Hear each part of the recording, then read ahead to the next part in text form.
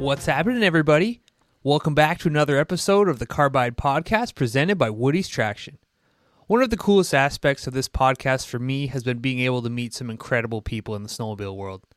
Much like myself, we have a ton of listeners who grew up or raced in the late 90s and early 2000s, and therefore put guys from that era at the top of their list for favorite people to watch over the years. Beyond just being extremely talented on a sled, Aaron Scheele's approach to snowmobiling and relationships during this time has led to him still being considered a fan favorite 20 years after hanging up the boots, especially if you're someone who bleeds green. We had an awesome discussion, so I hope you guys enjoy it.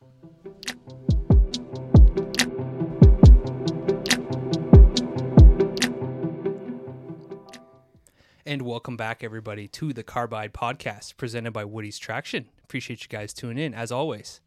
Special guest in studio tonight, four-time champion in the MRP High Point Series. He was a regular podium guy in snowcross and cross country for years.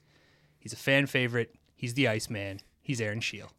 How we doing, Aaron? Yeah, thanks, Spencer. That's awesome. Yeah, thanks for having me. Well, yeah, I appreciate it. Making the drive down, and I've actually got quite a few requests for you, if you can imagine funny. it. So pretty stoked to have you here. Well, thanks to those guys that were doing that. Hope I don't disappoint. For sure. So let's take it back to the early days, if you can remember. Where did snowmobiling start for you? I'm not that old. Actually, I am that old. So snowmobiling started for me back early 70s. Okay. My dad had a couple of old Arctic Cat Pumas, Mm-hmm. and I had them in the yard, and I was just love it. You know, it was just something to do and just so much fun. I had a bunch of cousins that would come out, and we'd just spend the days snowmobiling. Oh, yeah. I'd beg Mom to go out there and start it for us, and we'd ride until you couldn't feel your hand anymore, you know, or we got stuck up against a tree or a pole barn or something, couldn't steer away from it. But Oh, yeah. we had acres of ground, and I know there wasn't a square inch that wasn't packed with a piece of snowmobile track. So, yeah, awesome. That was awesome. No, I had great times. So I'd imagine then getting your cousins together, you guys are probably racing at a pretty early age then. Yeah, you know, not so much. Really? I guess my first kind of inspiration to racing or first back in those 70s, there was races everywhere. Every little town had some sort of a little winter fest and a snowmobile race of some sort.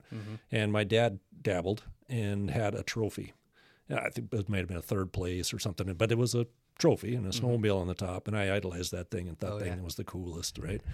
But never really thought about racing, heck, till I was in my teens probably. Okay. You know, we rode a fair amount, and when I started getting older, of course, we wore the heck out of them, and my dad wasn't much into fixing them, so I was trying to, we spent more time. That was legit work on it for 5 hours to ride it for two, so back then, and wasn't very good at it at the point, and so spent a lot of time tinkering and fixing and per the hours of actual riding, right? So, but it probably wasn't until high school that I really kind of thought about racing and got a little bit more modern equipment, I could start buying my own and stuff like that. So, Okay. yeah. So it wasn't until I was out of high school till I started racing.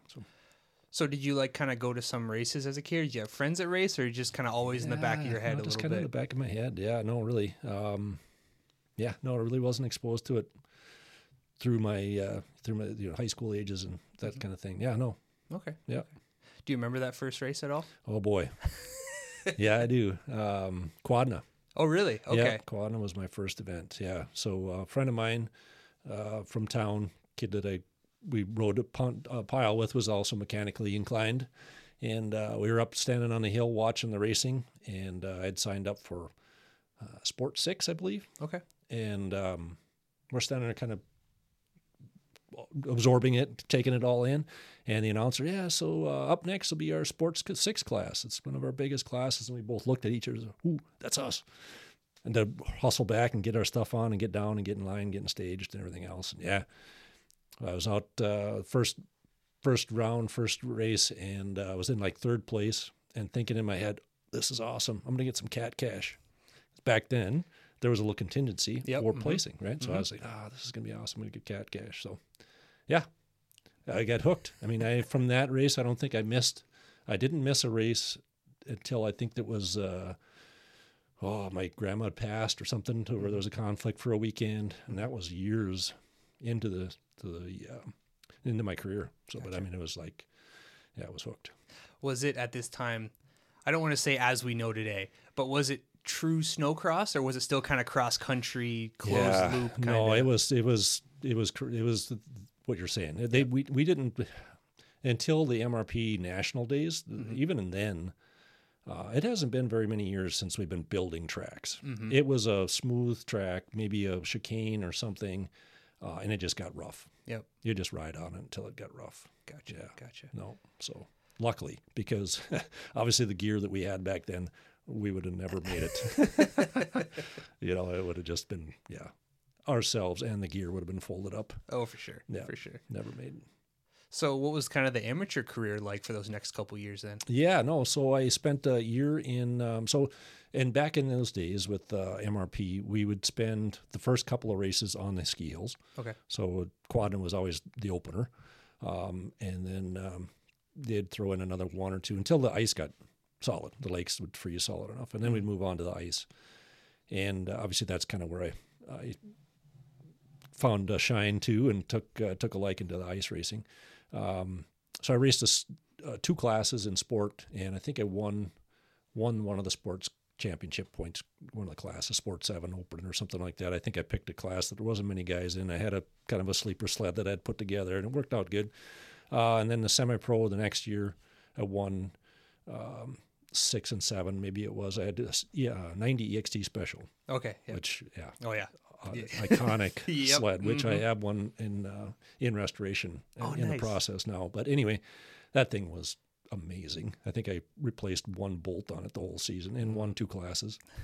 At Big Lake was the World Series of Snowcross, kind of the big dance, and Bob Austin, who was a rep for Arctic was there, and came along and asked, "Hey, have you got any aspirations to be sponsored, or maybe I can help you out with?" And he did hook me up through a Big Lake dealership, and that was the next year, my first year pro, and first year with some Arctic sponsorship help. Okay. So, yeah. So you were only an amateur for a couple of years then, weren't you? Just 2 years. Yep. Okay. I moved, again, 1 year in sport, 1 year in semi-pro, and then moved into pro. Gotcha. Okay. Yep. You had mentioned earlier just kind of, the family aspect of your riding and how it was, your family wasn't made of money. There wasn't a massive trailer and stuff like that. So I'd imagine through those amateur years, it was very much a family program, low budget, just showing up when you can. Yeah. My buddy Lee and myself, it was on the back of just a 2-place trailer that he actually built. Oh, really? Yeah, so it wasn't even in the back of the truck. It was on a little 2-place trailer. We showed up for the first part of the year or so, and then I bought a delivery van body and put axles under it and made my own trailer, basically, with a winch on the back that could lift the sled up and bring it in and stuff like that. And it was low budget. I remember my dad thought I was crazy. I bought a 44-foot fifth wheel gooseneck trailer for the racing. He thought that was nuts for something, like that. Obviously, once he got accustomed to it and could have his crock pot and hot ham sandwiches in there, it was all good. But he thought I'd flip my wig here for a while. So no. So, you got that support from Cat. Did you have plans to go pro anyway before that, or was that kind of the stepping stone to kind of get you to that area? Yeah, I guess I don't. I think that was just a normal progression anyway after winning the classes in sport class, and that just pushed me over the edge, obviously. But yeah, no, I would say it was just kind of a normal progression for sure. Gotcha. For sure. So yeah, it was. Again, moving off those that 90 EXT special into the 91 EXT special and Prowler special. So yeah, we went from that rock solid piece into that not so rock solid piece. We definitely got to learn how to work on snowmobiles after that. It's. I don't want to say it's sad. It's interesting would be the word I'll say, to watch that progression of guys going from the EXT to the Prowler, then to the ZR. Like there's yeah. To the ZR was the saving grace, and the reason why I had the success that I did for sure. Yeah, I didn't prompt you on this one, but do you remember like that first, maybe like the summer before that first year where you were getting support from Cat? Like, did they give you a sled? Did they give you a parts allowance? Like, what was like the coolest thing of that first year? Yeah, so there was cheap pricing on the sleds. They went through the dealer still though, so it still wasn't that I was. As the years progressed, I'd just go right to the factory and pick them up. They still went through a dealership in Big Lake. Okay.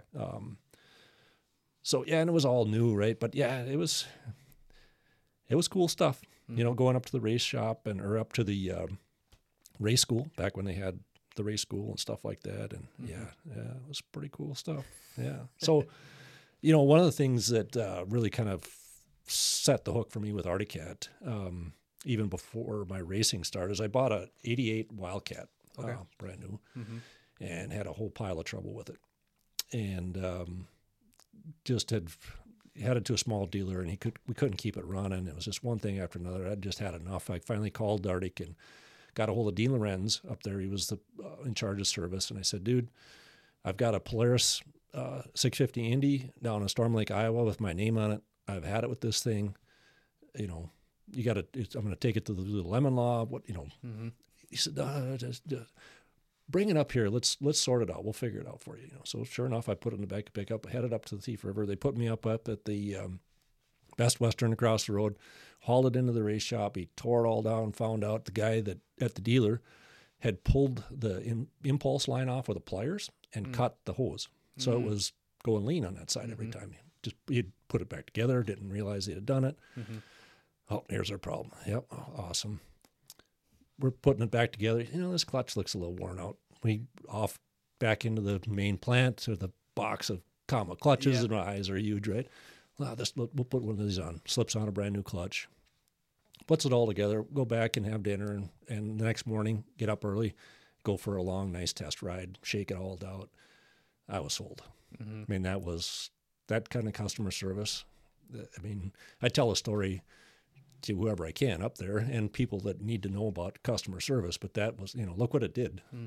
Had they said, well, you know, go ahead, go buy your Polaris, you know. There's a lot of history there that would have not happened had it not gone that way. And that's very reminiscent. That's old school Arctic Cat. That is Arctic Cat at its peak, at its truest, you know, in a lot of ways. Yeah, no, for sure. That's super cool. That's super cool.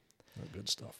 So that first pro race, I mean, I won't ask you to remember the specific race, but like just kind of that era, like who were some of the top guys that you were battling against when you first turned pro?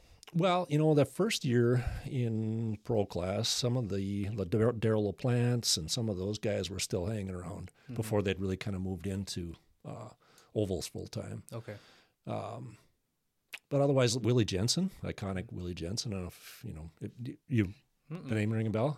Man, that guy was awesome. Yeah. He'd be puffing on a heater just before he pulled the helmet on, and out he'd go. He'd barrel roll that Polaris down through the first turn and never let off the handlebars. He'd hit the track and gone, you know, just crazy. Dwayne Lossing was a guy that, you know, and they were kind of maybe moved into the, you know, a couple of years into the program, but yeah, there was always somebody there willing to push. Yeah. So yeah, it was always good.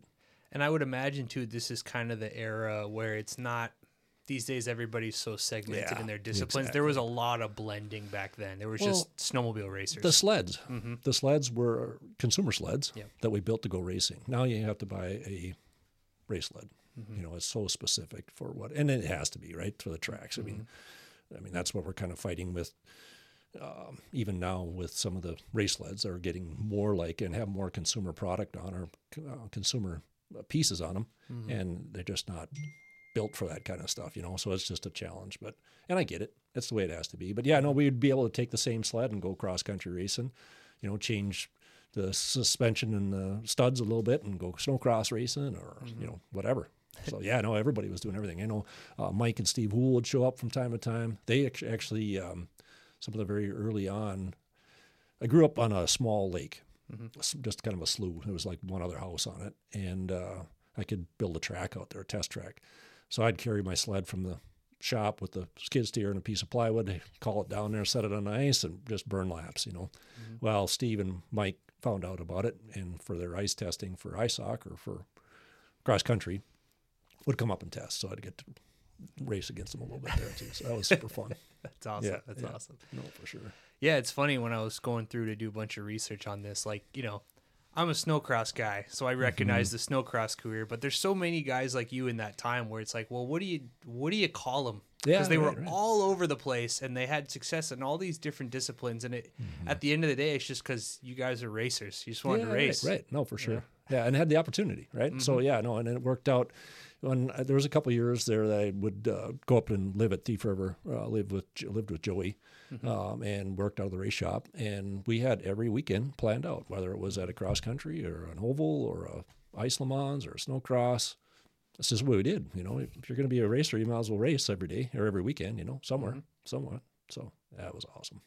So one of the aspects that's become pretty substantial in your career is this ice Le Mans stuff. So I'm curious kind of how that started, how you fared at the beginning. Was it instant? What was it like? Yeah, no. So I guess it was kind of instant. I mean, it kind of was, and I don't know where it necessarily came from, short of the fact that I could spend so much time testing. You know, again, referencing back to that situation at the house there, being able to haul the sled down there. A lot of the guys that I had to race against worked every day. I was a construction guy, so come freeze up, I would be done, and was able to just spend hours and hours on the test track practicing. So I had a bit of a leg up, but I mean, that's kind of how it's the preparation, right? So I just knew what that sled was going to do and just had it dialed. So that, yeah, I guess it kind of came to me pretty easy, and just had the perfect scenario for getting set up and testing and sorting it all out. Yeah. So and I'm tall and lanky, which when it came to snowcross, not so handy. But yeah, I mean, I could really get off the side of the sled. So there's a great video that I came across in doing this research from WSA, and it's all the guys asking. Oh, yeah. Like, I don't know. He's tall, I guess. Yeah. I guess there could have been worse things to be poked fun about, but I know. And then at the end, you go right back and say, Chris Vincent. I think he's pretty short, isn't he? Yeah. Yeah. No, they did a great job back then. Getting everybody involved and keeping it light. So for sure. No. So let's kind of stick to some of this ice stuff, because obviously your nickname is the Iceman. So Yeah. there has to be, that's a huge part of your career for championships in that era. And I'm just kind of curious, like, as you look back on that time period, obviously it's cool. Obviously you're proud of it, but you became a snowcross guy after that too. What's your overall outlook on the ice stuff? Overall outlook. I don't think people, unless people were ever to try it, I don't think they'd realize the challenge of it and the fun aspect of it. Yeah. So, I mean, the tracks got rough. I mean, you really couldn't see it, but a lot of times we'd wear through the ice to the water, right? So normally you had a foot or more ice. So you had ice grooves that were deep and sharp and hard to hit. Obviously with the sled sucked down to nothing, you really had to navigate and, try to avoid and whatever else the holes and not get disrupted so much. And it was so, you just right on each other, right? So it's just so side by side and so ski tip to snow flap. And it seemed a lot more controlled, obviously, because I was probably better at it than I was in snowcross, right? Because I could set up and be planning and whatever else way more than I felt like I ever could in the snow, just because the snow was just harder to, pick your spot and hit it and hit your marks. But yeah, I don't know. And I guess, after winning those 4 championships and being somewhat dominant and just felt like it was time to move on, try something different. And, the first year or two, we did a year of ice hockey then, cross country, and that went pretty well. Actually, it was doing really well until I got dinged up a little bit at the Ironman 250. It took me kind of out of the contention for the year. But, yeah, things were going well with that. And then you could kind of see the writing on the wall that the national WSA was kind of where it was going to be at for the interest from the factory and all that sort of thing. So that's kind of where we ended up. So I texted Joey before this. I said, "Do you got any good air and Scheele?" And he said, "Yeah, he got hurt on the 250. Like, should have won it. He got really hurt. We sent him to rehab, like in California and all this stuff." Yeah. I'm curious if you could share that. Yeah, that was such a bummer, man. So I was up there the week before, and I tested with Brad Paik, pre-rode the track and stuff, and we had a pretty good setup on our sled. Had a lot of fun riding the test track or test lap with Brad. I think the first day I went out like second to last. I mean, it was like way in the back, so the track was gnarly rough, and it was really flat light. So you'd just be hunkered down behind the windshield just waiting to get whacked because you couldn't see it coming. It was just holed out and stuff. And when I was on the first day, it was soft for the most part because it was so chewed up. It wasn't quite so bad. But then they inverted the field for the next day. So I ended up out like second or third. So I got by the first couple guys and was kind of on my own. And sure enough, I hit something and up in the air. And then as I came down, I missed the seat and caught the running board edge with my hip and just drilled it off the sled and got back on whatever took off. And that night it swelled so bad I could hardly sit. I mean, it was horrible. And spent the week up at Thief River. So it was just a dream scenario. I mean, it's something as a kid you'd just dream about. So I was up around the Iron 250. I was going to fly to the Sioux and back up Brian Sturgeon. Oh, nice. At the Sioux. So that was awesome. And then from there to the I-500 and then race that. And after the Ironman, I was in the lead in points for ISOC after that race because I had a pretty good finish there. And I only missed the Ironman by a few seconds. I think it was 40 seconds or not even, I don't remember what it was. But anyways, it was pretty close. I was in second. So yeah, couldn't do any of that.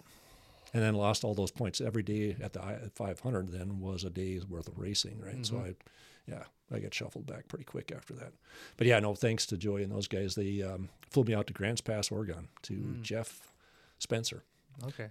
He was an Olympic athlete and then a chiropractor and sports doctor kind of guy. And yeah, he got me back in shape and I got back week or two later and was able to get back to racing. So it would have been months, the normal doctor said, hey, you're, down for months. As I thought I was going to be all right, went and test rode the sled that week just before we were going to leave for the 500 and ended up in the hospital emergency room because it hurt so bad. It felt like a knife in there just twisting, So yeah, couldn't race. Oh, brutal. Yeah. And that, short of the injury that kind of ended the deal, that was really the only other time I've been not able to race because of being hurt. Gotcha. Okay. So you've been pretty relatively injury-free for most of your career. Knock on wood, yeah. It's been, I say that because there's nothing lingering. My wife would have a different story. But, but yeah, no, overall, it's been pretty lucky. So you mentioned that you kind of saw it on the horizon that WSA in snowcross at least was going to kind of be the next thing of drawing everybody in. When did you kind of have to make that full all-in commitment to racing that? Yeah, so I think it's like the 97-ish, 96, 97, somewhere right in that time frame. I had committed to, because I was gone from Ice Le Mans for a year to do ISOC cross country.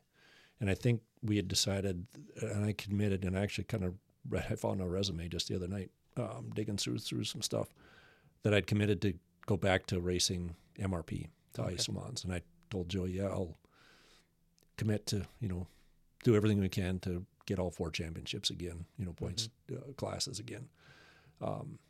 So we had kind of all figured out what I needed and everything else. And I remember going to Duluth and had pretty good success at Duluth, the opening for the snowcross. And I said, geez, this is going pretty well. I'm kind of having fun. I think let's just do this instead, And I had some mod stuff ready to go for Ice Le Mans, and I ended up trading that back and got more stockers so that we could keep racing snowcross. I would imagine this time there's no money in snowmobile racing anyway, but there was more money in WSA than probably the Ice Le Mans. Yeah, and again, there wasn't enough to make. There wasn't enough to where that was the deciding factor, right? So it wasn't. I don't think I ever really.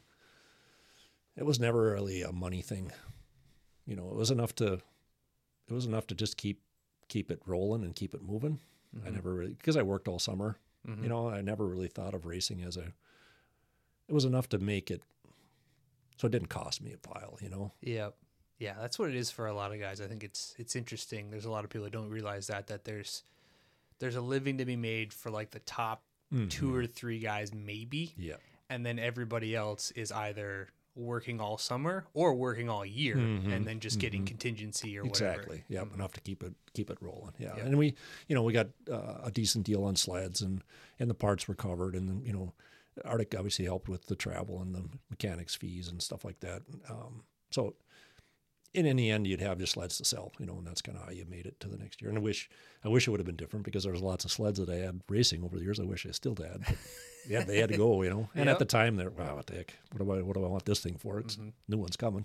Oh, so, yeah. But I wish I had a few of those back. Oh, I bet. I've seen some pictures in your shop of the hoods you have on your wall, and you're like, I bet I had a couple more of those. Yeah, no doubt. No doubt. So, but no, it really never was. It was never really a big money issue, and that's obviously probably why I stayed with Arctic Cat all those years too, not only for the relationships, but, because it wasn't like, the other one was knocking on your door, hey, offering you money to switch and stuff. So. And through those years, I mean, even moving past the first gen ZR into the early 2000s, second gen, Arctic Cat's race sleds, prior to Skidoo coming out with the Rev, they were dominant. They were the equipment you wanted to be on. For sure. Yeah, no, it wasn't like we were giving up or sacrificing by being and again, it's the nature of things, how they evolve and things change and stuff. But it was just a perfect scenario having Kirk and Russ and those guys that lived and doing it every day, going back to the factory, building their stuff. I mean, how could it not be top notch? And that just doesn't happen anymore. Absolutely. So, and it's and again, it's nobody's fault necessarily. It's just how things evolve and how things change. And but yeah, that's the difference, I think. So through these years, basically going all in on snowcross, you kind of established yourself as a regular podium top 5 guy, really consistent. There was never any like blazing speed out there, but it was like he's always going to be there. He's always going to be a threat. Right, you can never count him out. Yeah, I appreciate that. Yeah, I had an awesome tuner, Hector, still tuning to the day. He's working for Zach, tuning his stuff. So yeah, I had awesome tuners with him and Corey and a lot of great guys over the years, but they'd get me great starts. So I'd get out there and get in the mix. But you got to remember, I came up through the years with a couple of guys you might remember, Morgan and Hibbert. So yeah, there was some pretty good competition there. And that's kind of as my career towards the end, the realization was that, those guys that's what they did. They had the motocross in the summer, snowcross in the winter. And I was still a working slob for the most part, right? I had too many years in construction to walk away from it, because I knew there'd be an end to the racing career at some point. And obviously it wasn't making bank at that point anyway, so it really wasn't going to get any better. So that's kind of where it, the writing came on the wall towards those years that I just wasn't able to be that. So, well, it's interesting that you kind of have that perspective, because I feel like in all forms of motorsports, there's a lot of guys that don't have that perspective where they were crazy fast on a regional level and they just can't. They can never see anything beyond or outside of it. And I was never crazy fast racing either, but I was well aware there's a life after racing, right? There's a level of risk you're willing to take for not getting very much out of it. Yeah, I know, for sure. Yeah, I know. Yeah, and and it's when you start thinking about it, that's when it's time to be, we've got short memories, luckily, racers. Oh yeah, it's the pains and the hurts and whatever else is and the discomforts, they go away quick and you remember the other things and you don't think about that. But it's when the realization that there was going to be an end to it eventually. So, or some major career highlights from your WSA snowcross days, if you can remember. Oh, one of my highlights is we raced in Brainerd, and it was a regional race, but back then.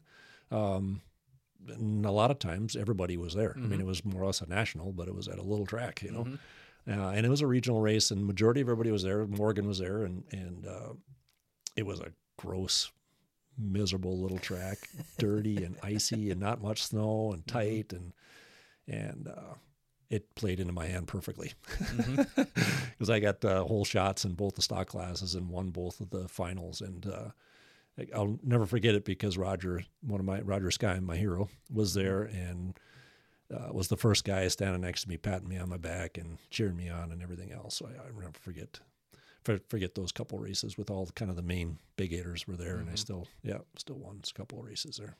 It's kind of cool. All the guys I talked to who were pro in that era, it's always a day that they beat Blair or how they almost like beat him in a championship. Right. That's and it's really unfortunate in a lot of ways because I feel this way about Blair, I feel this way about Tucker, and I feel this way about Elias.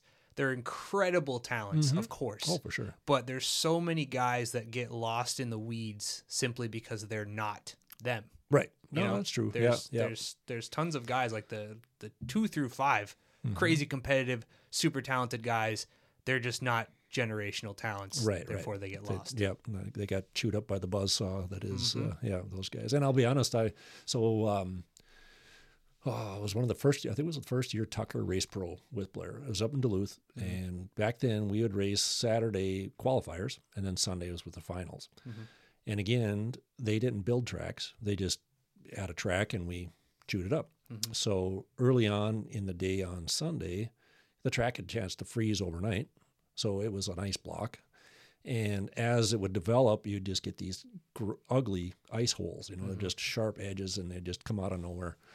So sure enough, in the pro stock for the 440 final, got a pretty good start and was ripping around, and out of nowhere, just got ejected, hit one of those holes, and I got ejected and screwed the sled up. So I sat in the middle with a broken sled and couldn't continue, and watched Blair and Tucker battle from the inside, and was just like, oh my goodness, this has just gone to a whole different level. You know what I mean? And it just kind of, I don't know if I'd say deflated, but it just kind of took the wind out of the sails, thinking, holy cow, these guys are just taking it to another level. Yeah, and I was going to ask about that because it's, the comparison people always draw is when Ricky Carmichael came into moto. There's a pre-Ricky era where it's Emig and McGrath, and it's a good time sport. Yeah. And then Ricky comes in, and then it's a professional athlete sport. And I feel like that those couple years where Tucker and Blair were battling each other, that just kind of was like, it's a pivotal point in the sport. There's before that, and then there's after that. And they're two completely different sports. Everybody has to stand up now. The jumps are going to get bigger. And that's where we saw a lot of guys basically step away like that. I don't know about that. Yeah, right. It's a commitment, right? So, and it's very true. So, and it wasn't that we weren't willing to work hard. We just were distracted and didn't realize that it was another level to be had, right? So Blair came along, Canadian motocross champion. That's all he's done is raced. And again, no discredit to Blair whatsoever. He's a great guy, it was fun to race against. He's still to the day is a great kid, great guy to be around. But he just came in at a whole different level, and caught us with our pants down basically, and just spanked us, right? So we just had to step up, and a lot did, and yeah. So, was your last year 02 or was it 03? 02. 02? Yeah, okay. First year of the new Snow Pro chassis. Okay. Yeah. Okay. So the year before that was kind of the most serious, if you will, injury. It was at the one of the indoor races at the Metrodome, and I had gotten into the handlebars and ruptured my spleen. So I had emergency surgery, and then getting rolled out to go for emergency surgery with my wife and a 6-month-old in her arms was kind of maybe a little more serious than you feel pretty invincible. It kind of hit home at that point that I better start thinking about this. So then the next year when I came back, again I was thinking about it, right? So you're on the line, and your things are in your head that shouldn't be in your head when you're going to go out and race, and so I knew it was time. So we, with all good intentions, started the season, and we're competitive. But shortly on, I realized that this was going to be my farewell tour kind of thing. So, gotcha. Yeah. Okay, so it wasn't like a planned out like a year in advance. It was just kind of like you come to the realization, and right then and there, you're like, all right, this is going to be it. Yep. Okay. Really was. Yeah. That was pretty much kind of because we'd gone and tested and did everything else and was ready to roll. Again, we were fairly competitive given the outfit we had to ride on, but it was time when I was on the line in open class and thinking, this is, what the heck am I doing out here? These guys are, good chance to get hurt. Attention snowmobile racers. When it comes to dominating the track, trust the experts at Woody's Traction and Control. Their cutting-edge products are engineered for peak performance, providing unmatched grip and control in every turn. Don't let the competition catch up. Upgrade your sled with Woody's Traction and Control products today. Visit www.woodystraction.com and experience the winning difference. Woody's Traction and Control, where precision meets victory on the snow. Well, it was cool. Again, going back and for the research for this, and there's that video of you at Geneva. Like they give you that after the LCQ, they give you that lap, and it like you don't see that much in snowcross anymore. Like Ross got to do it, but usually guys just kind of quietly disappear into the background. So it was really cool to see that even at that level, the sport was like, hey, this is a guy we're gonna miss. Yeah, I appreciate that. Yeah, no, and it was a big family then, right? So Greg Kramer, gosh, he was calling races since the time I started. I mean, we'd do interviews in room closets of the bars or whatever, or the awards banquets and stuff like that. And he was just a great guy. All those guys were just the crew members. Everybody, it was like a big family. Every weekend we'd show up, and it was to hang out and do a little snowmobile racing on the side, kind of. And I was pretty involved. So a lot of times I'd be out grooming the track in between rounds. I remember in Canterbury running a dozer, fixing the track in between rounds. I'd have my pit coat on and most of my gear, short the helmet, but out building the track, So we were pretty tight, and being involved with calling races and just So yeah, I guess and in the end, a lot of times I probably gave guys a little bit more space than they probably deserved on the track, but in the end, I always wanted to go out being the fair guy, and I think it kind of worked. Well, it was evident even just in that short clip where it's everybody has nothing but good things to say. Yeah, there's not a guy on the line that's like, oh yeah, he took me out, I'm not a fan. Everybody's like, yeah, I loved racing him for years. Yeah. I'm bummed to see him go. Yeah, I appreciate that. Yeah, it was a good great group of guys. I remember the last autograph signing at Geneva. It was sad knowing that it wasn't going to be that be able to be a part of that group again. So, yeah. Well, I mean, you made the adult decision to step away because you got a family, but you can never truly take that feeling out of a racer. You never really get rid of that mentality. So I'm curious, you hang up the boots, but what do you do over the next couple years, and obviously until your kids start racing? But what are you doing to kind of scratch that itch for a couple years after that? So right after that, the last year or two-ish that I raced, I spent a lot of time with engineering.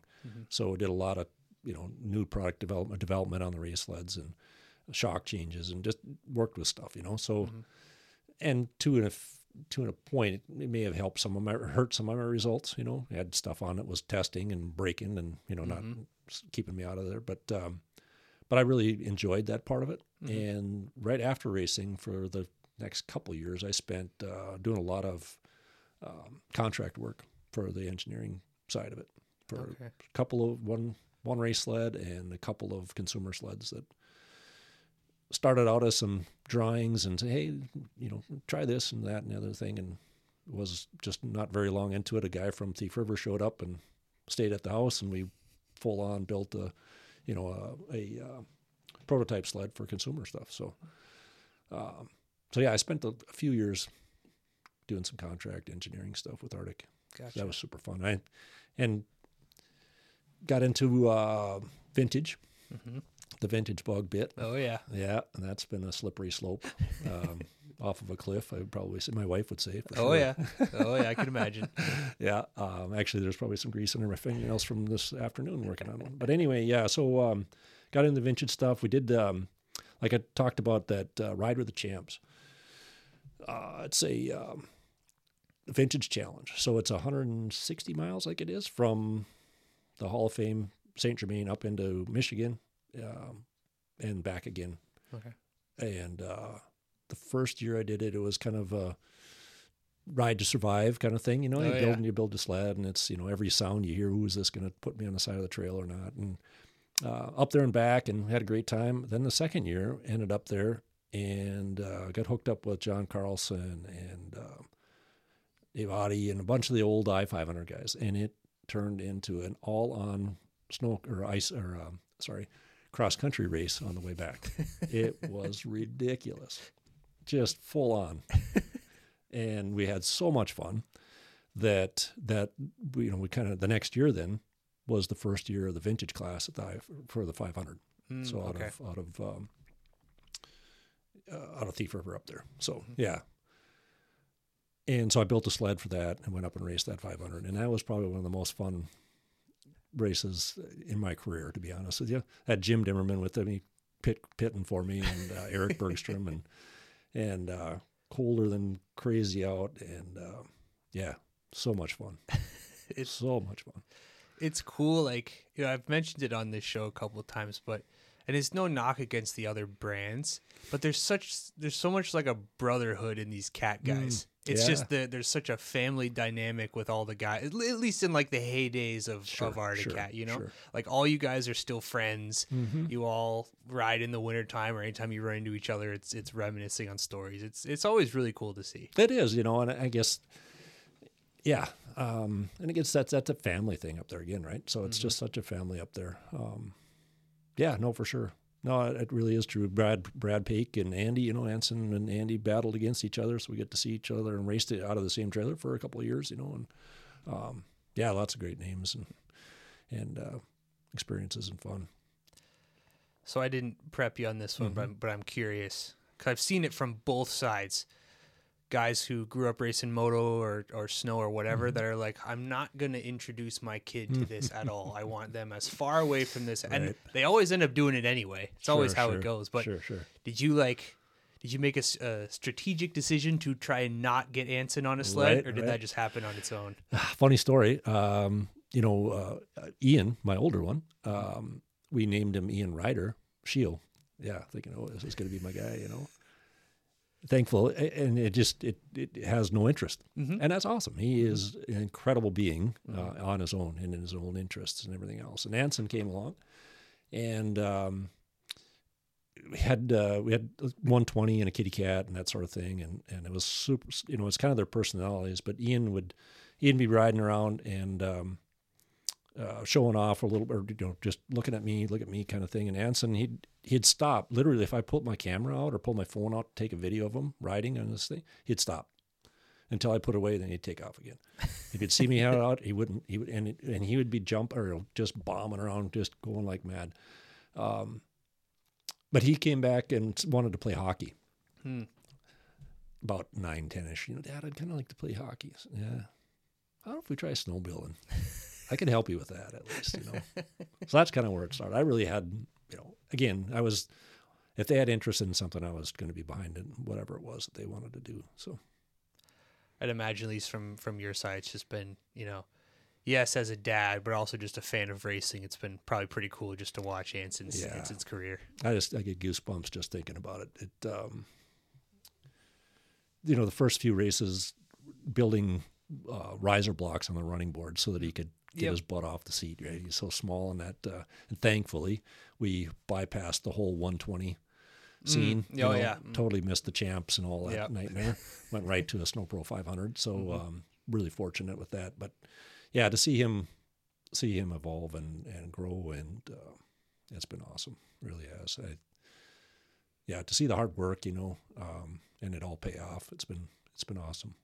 And I can tell just from talking to you, like it's still to this day very much a family atmosphere for you, whether it's, you know, the Christian family or now Steve Shearing. Like it's all these people that you meet and all these amazing people in the sport that kind of probably keep you coming back. It is, really it is. It's such a family. You know, you just go to the races, you know, even the other brands, you know, Juddy right next door, even around Polaris and we're battling or whatever. It's still, it's just a big family. Everybody's got something nice to say to. For the most part, everybody's got nice, you know how it is. But yeah, no, it is awesome, and it's again, in the end, it's the experiences and the people and the places that, you know, the wins and the championships. Yeah, that happened, but the people and the really, you know, the friends and the stories that goes on forever. That's the best part.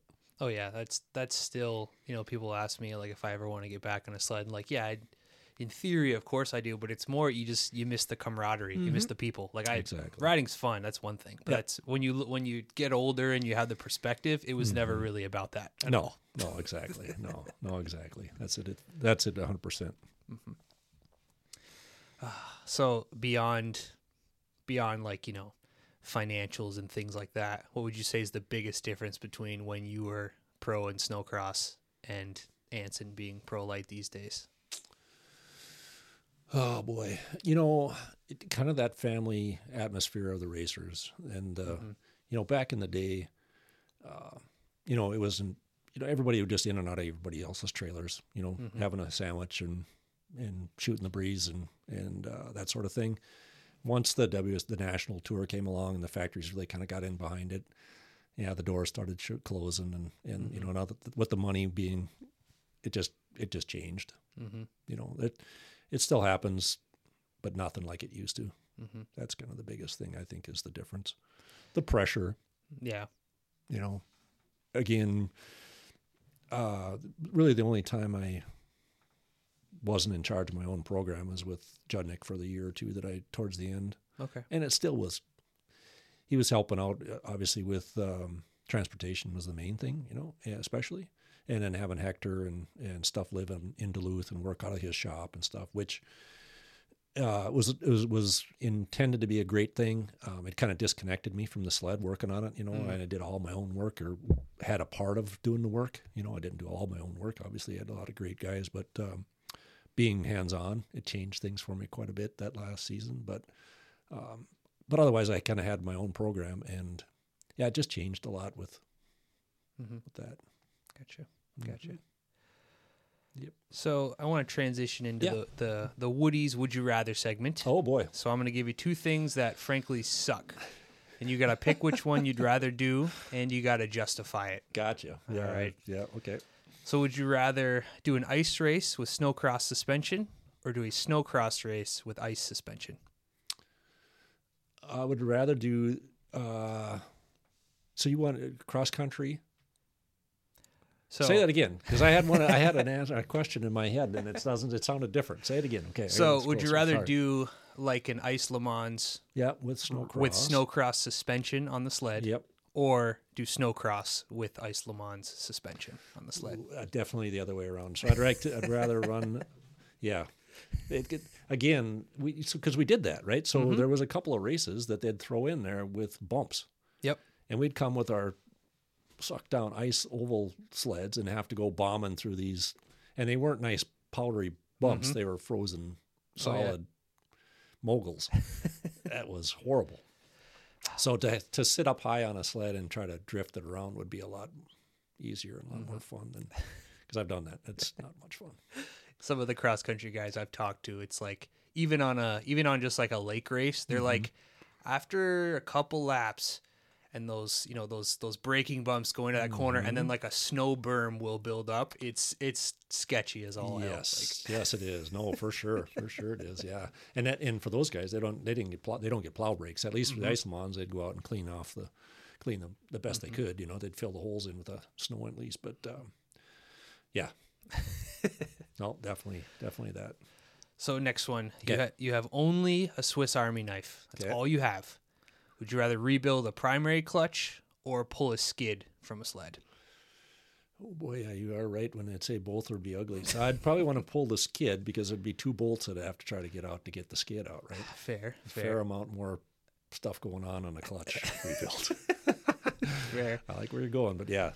And pat on the back of many things that Kirk Hibbert has done over the years for sled development, but to have to only take out two bolts to take a skid frame out, hallelujah. Oh, yeah. I mean, some of the vintage stuff that I've got going on is a nightmare. How you end up without losing a finger getting the springs and things in there. Yeah. Oh, I know. I looked at my Scorpion in the garage. Still has all the bogey wheels. Oh, I consider like, should I take it out? I'm like, I'm just gonna leave it. Yeah, no, for sure. Yeah, awesome. So next one, uncrate a sled completely by hand, or this one needs some lead up. You have to rebuild the top end in your garage, and you have tools, but you only have a flashlight. So the lights are off, and you only have a flashlight to light your way around it. Would the flashlight fit in my mouth? It does fit in your mouth. Okay.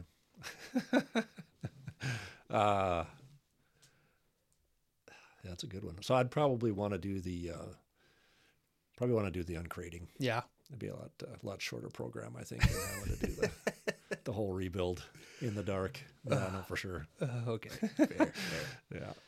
So, modern snowcross track, 2023. Modern snowcross track on, I'd say a 90 ZR. So Okay. like post like the first gen ZR. Sure. So Yep. it's still an amazing sled. Yeah, yeah, But that or a modern cross country race on a leaf spring, which you have done. I have done. So yeah. So and this is the. I'm sorry. This is the. Yeah. This. This is a no-brainer. I'd rather run the modern cross country race with a vintage sled. Yeah. The thing is, and I was amazed at, is that when I did that a number of years ago, everybody bombs down the center with the modern sleds. Mm-hmm. And they leave these big gaps right out by the stakes. Well, these little skinny vintage sleds, there's plenty of room Yeah. to just zip right along the edge, and it's Yeah. smooth as glass. Yeah, no, it was awesome. You just gave away all your secrets. Well, I did, but so be it. So last one. Okay. Would you rather lose a race to Anson or lose a race to Jim Dimmerman? Oh boy. Yeah, that's a good one. Probably to Anson. Yeah. I'd rather not lose a race to Anson. Yeah, because he's going to be there. Put me about it. But you know what? It's funny. So I knew it was coming, right? Mm-hmm. So there's many, there's times where we'd go out and practice together, or I'd ride with him and try to push him and bang into him, and get him used to being. Yeah, and I knew there was a day coming that I was going to be over with, and I wasn't going to be able to push him around anymore. So that day came and went quite a while ago, actually.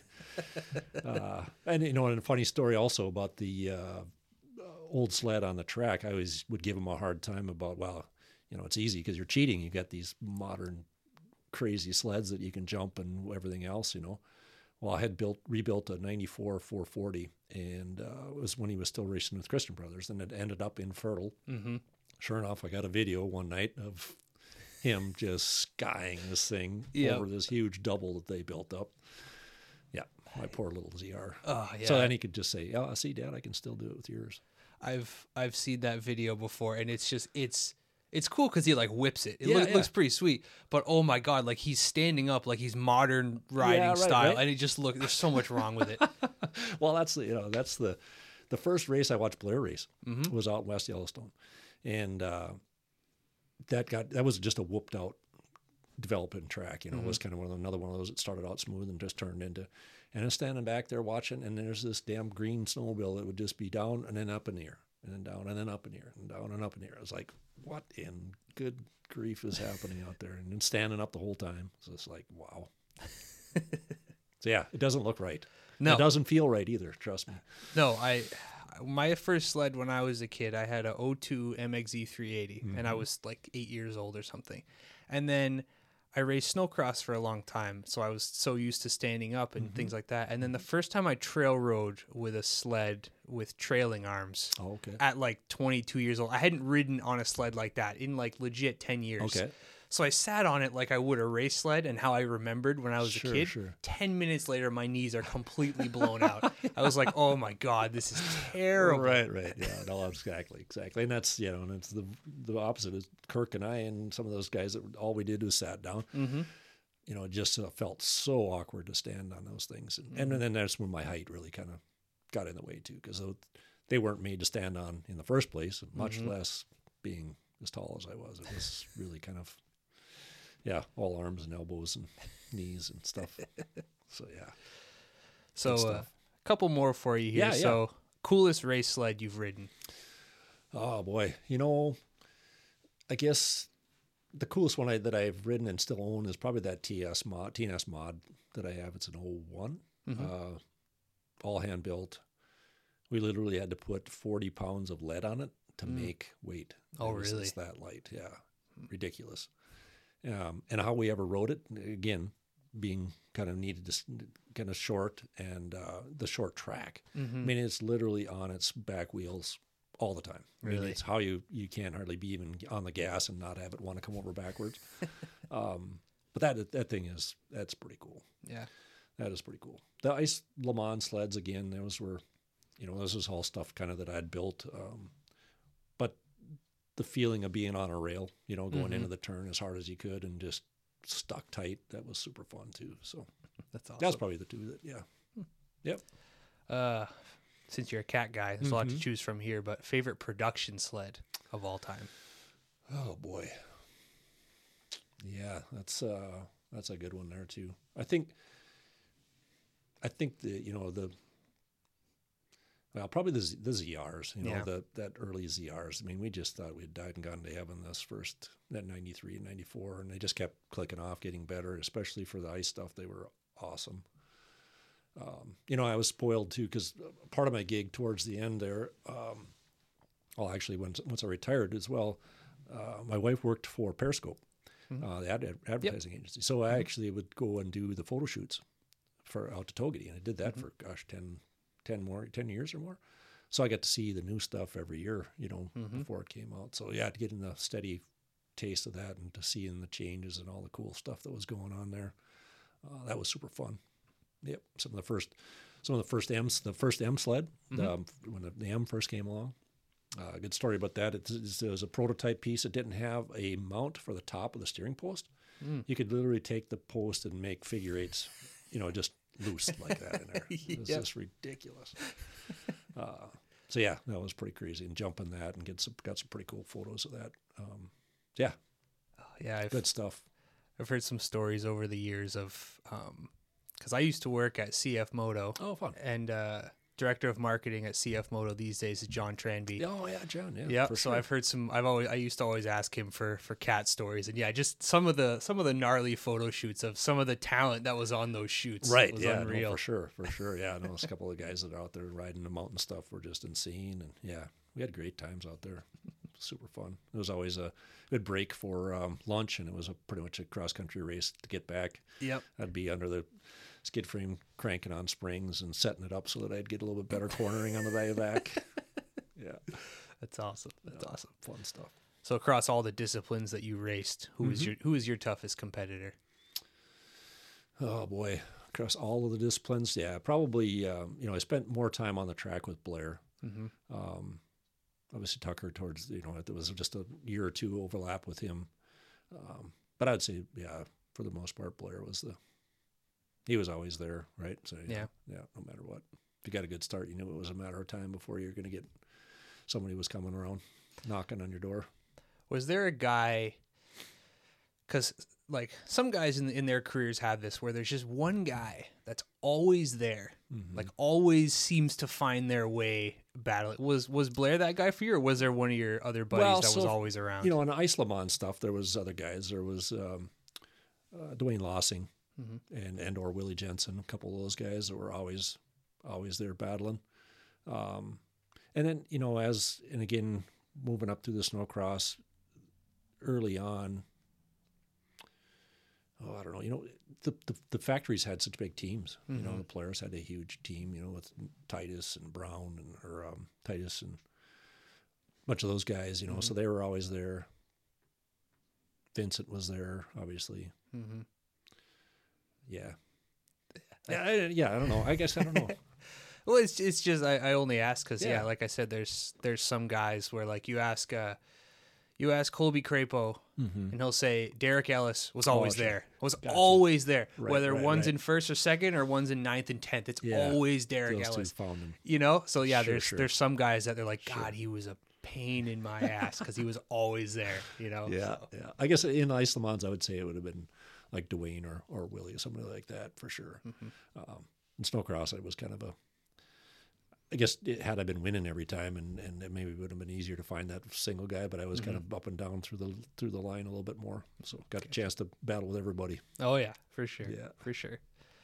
So you can take this any way you want, whether it's a trophy or just your reputation. What's your biggest accomplishment on a snowmobile, do you think? Yeah, that's a great question, and again, I really think it is. I think it is part, maybe the reputation, but it's the friendships and all the people that I've gotten to know and still have as friends from the industry, and that I've met and spent time with and gone through crazy adventures with and done cool stuff with, and continue to. So I would say it's that. I mean, yeah, there's a race or two that stick in my mind as a cool event and a cool, great race kind of thing, great outcome. But yeah, in the end, it's the people and the friends and the experiences. I would imagine when you first showed up to a national with Anson when he was young, and just the amount of like, yay! Yeah. I bet it was crazy. Oh, for sure. Yeah, no, for sure. Yeah, and it continues. That's the thing, right? So it's obviously my career, but now getting to watch and see Anson work through his rise and accomplishments and pitfalls and hardships and stuff like that. Yeah, it's awesome. Get to relive it again in a way without all the work and pain. Oh yeah. Well, I shouldn't say the work, but all the pain anyway. Yeah. Well, it's a little different now because he is on a factory program. It's, probably slightly less work for you, but maybe more anxiety at times. More anxiety. Yeah, I probably don't handle that well. I'm still able to be quite a bit involved. Mm-hmm. So, helping during the week if I can get up there and help a little bit, but the weekends I'm able to work on a trailer and get them to the line and stage them and stuff like that. So that's awesome. Yeah, no, it's super fun. I don't know what I'd do with myself if I couldn't do that, right? But yeah. Awesome. Good. Well, on this note, last one. Okay. Who's faster, peak Aaron Scheele or peak Anson Scheele? Who's faster? On what? Snowcross. So yeah. Yeah, it's up for debate, right? Yeah, no, that's a challenging one. I would, seeing what Anson and just the guys in general with snowcross nowadays, what they do, it's that typical until you could actually walk the track and actually see how deep the holes and how sharp and you just have no respect for what's going on, from the TV side or even standing alongside the track. And what they do to just go out and blitz that, the timing and the commitment, and it's pretty ridiculous. I think about, we had some some finish line jumps and some tabletops and stuff that we would try to jump, but yeah, nothing like that they're doing today. So yeah, Anson's probably got me covered. I mean, it is all relative because, these days I think a lot of us, I don't like the term extreme sports, but you know what I'm talking about. Yep. We all get numb to certain things. Like it's not nearly as impressive.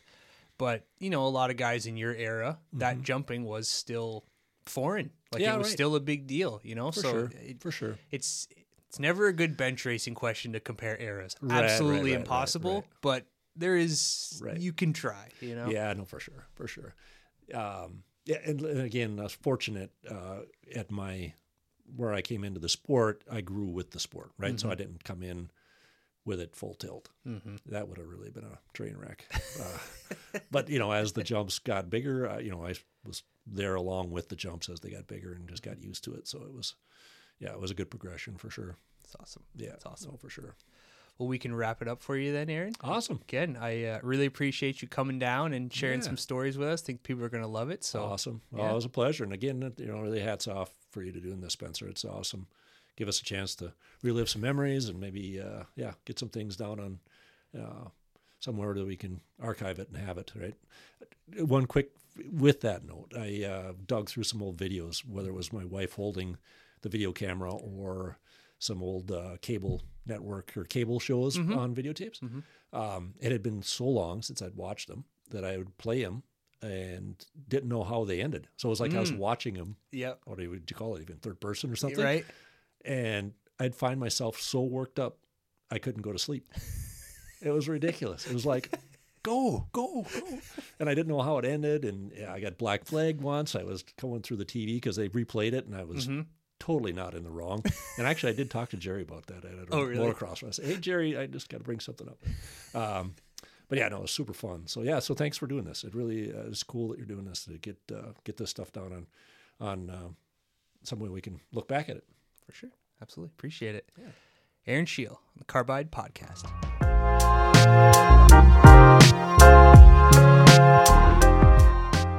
Such an awesome guy.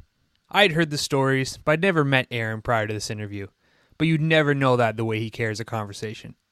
Big shout out to Aaron for the awesome discussion and for taking the time to drive down and be in studio. It means a lot. Hopefully you guys have been enjoying the content lately. We're in the thick of snowcross season right now, so there's a lot of race recap shows. But these interviews are still my bread and butter, so I promise they're still coming. Be sure to tell your friends. I obviously post a lot on socials, but there's a ton of people who would love these stories that may not be on, so be sure to let them know. Be sure to subscribe, think snow, and as always, take care.